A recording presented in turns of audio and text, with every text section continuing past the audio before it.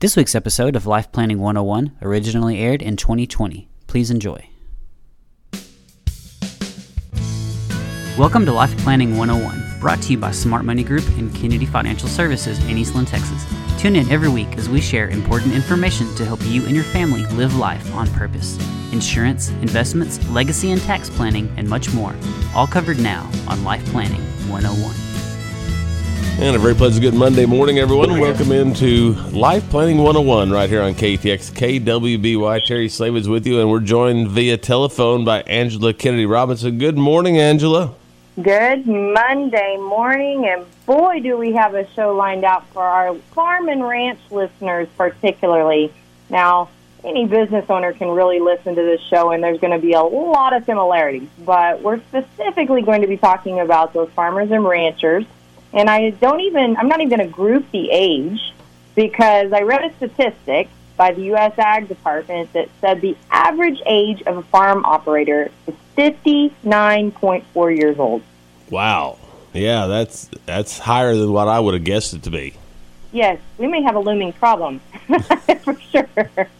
So, which is, I think, why there's so much focus right now on farm and how to get these farmers up and running and ranchers up and running. But I want to start by telling you about two ranchers. Their names are Bart and Hank, and they were in their late 80s, and they've been friends all their lives, neighbors, helping each other out on their places. And Bart's health started failing pretty bad, and he ended up in the hospital. So Hank came to see him, and Hank said, "Bart, we've loved rodeo all our years, and we rode some stock, and we've had to settle down for ranching full time and give it up just so we make sure and secure our ranches. But when you get to heaven, would you do me a favor?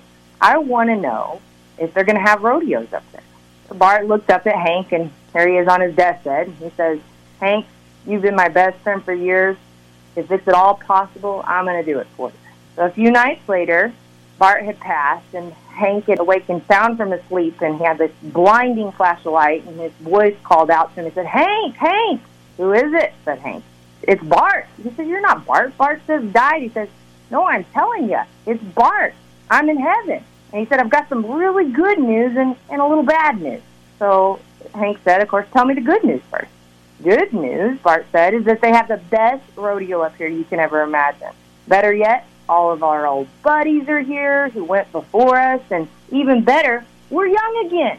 The weather's perfect all the time, and there's never any mud, and best of all, we can ride and fall all we want. We're never going to get hurt." And Hank said, "That's fantastic. I can't believe it. So tell me, though, what's the bad news?" And Bart said, "Well, you're riding with us on Tuesday."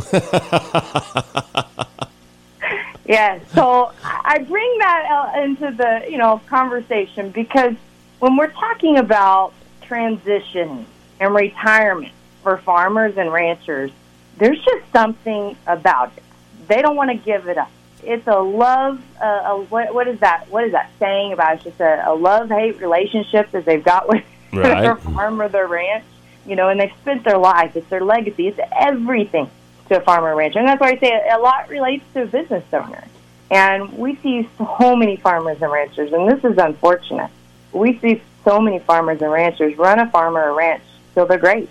And that's just facts of it, which, I don't know why. I don't know if it's because they just plan to work forever and they really believe that that's realistic. They're scared to retire because they are fearful of what they'd retire to after basically working 7 days a week for their entire lives. And yeah, they may have had Sunday off, but it wasn't really off because you still have obligations. When you have animals and crops, you don't just hang it up for a day just because you feel like it. Or is it because they don't know how to make sure that farmer ranch gets down to that next generation, and financially they could still retire? And we see that too. So maybe it's all three. Maybe it's a combination. Maybe it's some of each. I'm not real sure, but the reality is that it's important to remember that it's not realistic to run your ranch or your farm forever, and you surely can't run it from the grave. And so what we encourage most people to do, okay, if you're 59.4 years old, the U.S. Agriculture Department tells us most farmers and ranchers are, you look at other 59-year-olds. What are they thinking about right now? Retirement. They're thinking about that next leg of life, what will they retire to? Maybe not even just the retirement event itself, but, what does it look like? And figure we hear us all the time, we talk about practicing retirement and actually seeing if you want to be able to do it that way or do it a different way. And I'd be pretty sure to say that most farmers and ranchers are not thinking that way at 59 years old. But maybe you should. Maybe you need to be thinking about that. Because at 59 years old, you tell me, are you still a spring chicken? Are you still 35 and you go out for 6 months because you get bucked off your horse? Or could it end up being months before you're back in that saddle? Years. Or maybe never. Or maybe never. And your risk gets higher and higher the longer you're there. So you need to at least have a backup plan. Even if you intend to work forever, you need a backup plan, right? So there's too many what-ifs, way too many on a ranch. So start brainstorming. And here's what we're going to give you today. We're going to give you some tools. We call it the who, what, when, how, SAM, and plan approach. Right here on Life Planning 101, your farm and ranch, transitioning and retirement planning. You're not going to want to miss it when we come back.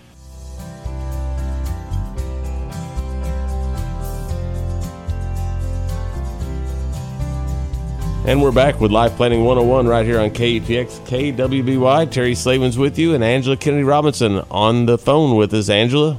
Yes, we're talking about your farm and ranch, transitioning and retirement planning, whether you think you're there or not. Really? Well, if you're the average age of a U.S. farm operator, then you probably need to be thinking about those what-ifs and what could happen. So with that, we gave you a little insight into what the show is going to be, the who, what, when, how, and SAM and plan approach into brainstorming. But I want to tell you about something before we just dig into this. I found this really interesting. Annie Duke. Do you know who that is? Annie Duke. I've heard of Annie Duke. So you might have heard of her because she's like a poker champion. Yes. She's won, yes. Yeah. She actually retired like in 2012, and she won more than $4 million in that last game that she played. Well, she started she's a co-founder for a nonprofit called the Alliance for Decision Education. And she's helping empower kids with decision skills. And I thought, wow, that's cool. So I kept reading about it and learning about her. It's pretty phenomenal because one of the things that made her so good at what she did, of course, she'll admit a lot of luck. But she said, the common thread in good decision-making is thinking probabilistically with all things. That means taking your emotions out of it, putting aside your biases, just accepting the evidence for what it is, and embracing the uncertainty and weighing the range of likely outcomes before you decide to take a course of action. She said, of course it's not guaranteed because we don't always fit within a probabilistic range, but the chances are higher. So I take this to you as a farmer, rancher, even a business owner. If you're 59 years old and you haven't thought about transition, retirement, a forced retirement, a non-forced retirement, you need to be thinking about it because probabilistically you cannot keep working until you're dead. So let's go through this. The who, what, when, how, SAM, and plan approach. So who's going to be the next person to run the ranch or the farm? Is it going to be your kids? Ranch hand, or are you going to have to sell it to an outsider? And I think there's a lot of emotion in that question, a lot of emotion. In fact, I find a lot of people get stuck right there, and then they quit planning. And the reason I think they do is because what do they really want? Well, their internal desire is this is something they've put their life, blood, sweat, and tears into. And of course they want their children to do it. But is that really going to happen? And I think this is where probabilistically you've got to think about the reality of what you're facing. I think we did a show several months ago, maybe even a year ago, about, farmers and ranchers and the mistakes that they make with their kids are the fact that they send them off to school. They want, them to be better than they were. Well, the kids get out in that world and they find other opportunities. They find out that they don't have to work with their hands and they don't come back. And this is happening more and more and more. And the farmer's still waiting at home praying that son is going to come back and work on that farm, and it may or may not ever happen. So let's take Farmer John, for example. He wants his farm to go to his son, and that's one of 3 children, and the son actually is working on that ranch. he's got a whole different set of questions. So now he's got this son that wants to be on the farm, but he's got 2 other kids. How does he treat them all fairly with the legacy planning piece? How does he protect the farm at the same time? And how can he do all of that and still have some sort of retirement or semi-retirement for himself? Those are some big questions. And I think a lot of people just get stuck there, so they do nothing. And guess what? Not having a plan is having a plan. It's just not going to have a desired outcome. Most of the time, you know when we get called in? When it's too Second late. generation. Yeah. Yeah. You know why? Because they got a mess. They have a mess that mom and dad had set up and halfway set up because they didn't address the question. They just said, well, this is how it's going to be. And now you got a whole second generation that's all fighting, and the third generation wants nothing to do with it. So what have mom and dad ultimately done? Did they really protect their legacy? No. They didn't at all. No. So you've got to address these questions. It's not a matter of should I, or if I do nothing and just hide underneath the bed, it'll all go away. It's the furthest thing from the truth. So there's the who. Now let's talk about the what. What about Rancher Roy? Okay, to him, it's really important that the ranch stays a ranch as long as possible. And there's several people like this that he says, you know, if I got 4 kids, they ain't want nothing to do with it. I don't care. This ranch is going to stay a ranch. I've put my blood, sweat, life, and tears into this, and like, you know what, is someone going to come in and develop on my property? This is going to stay a ranch. So here's his problem. He's got 4 kids, no interest in the ranch. He can't find any young ranchers that want to come in and lease him out, which, by the way, if they do want to lease him out, he has a whole other set of problems because then he's worried about his place. Is it going to be kept upright? Something going to happen to it? You know, so how can he retire and secure his income while preserving that ranch? That's a big question. Hard question. Yeah, and here's the bigger piece of that, is most of the time, people like Rancher Roy, they really ever want to leave the ranch? No, they don't. So now we've got to not only find somebody to take it over, but is going to allow him to stay there for the rest of his life. And he still has to have some way to be able to take care of himself. That's a big what. So let's talk about when. When is this going to happen? Are you going to die at your plow? I don't poke fun at this because I've seen it happen. I've seen people that waited too long, and they literally have run their health in the ground. They have no retirement. They have nothing to retire to because they can't, because physically they're done. And it's because they waited 1 year too many, 2 years too many, 3 years too many to plan. And guess what? Something happened. So don't just put it off and put it off. If you're in that average age, you need to be asking yourself that question. Are you willing and wanting to die at the plow, or are you really wanting to try some other things? Or maybe you're really sick and tired of it. I mean, I've seen ranchers like that, too. I'm related to one. You know, literally was throwing out paper saying, I'm throwing away stress. This is so awesome. So it happens where you have all 3 aspects of it. But I think the failure that we admit is where we are. We feel like it's an obligation. We have an obligation to this property and these animals and these crops and to our family, and there's so much obligation that we've got to take care of that we forget to step back and we forget to say, okay, today is the first day of the rest of my life. What do I want that to look like? It's a big question. Do you want options, or do you want a forced event? You know, a lot of times disability is a big deal for ranchers because they do get hurt. And don't be thinking about all those obligations that you say you want to take care of. Well, if you run yourself in the ground and you have a disability, now who's protected? No one.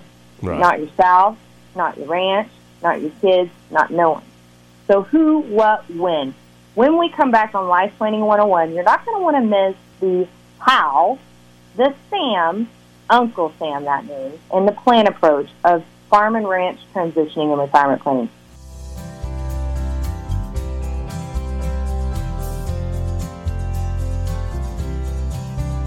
My Farm and Ranch, transitioning and retirement planning. Woo! This is a tough one. Why is it so tough for farmers, ranchers, and business owners to even think about this? Well, it's emotional. I mean, you can't blame anyone that spent their whole life building something and then trying to figure out what to do with it, especially, I can only imagine it must feel like a gut punch when you have a bunch of kids and none of them want to come back to it.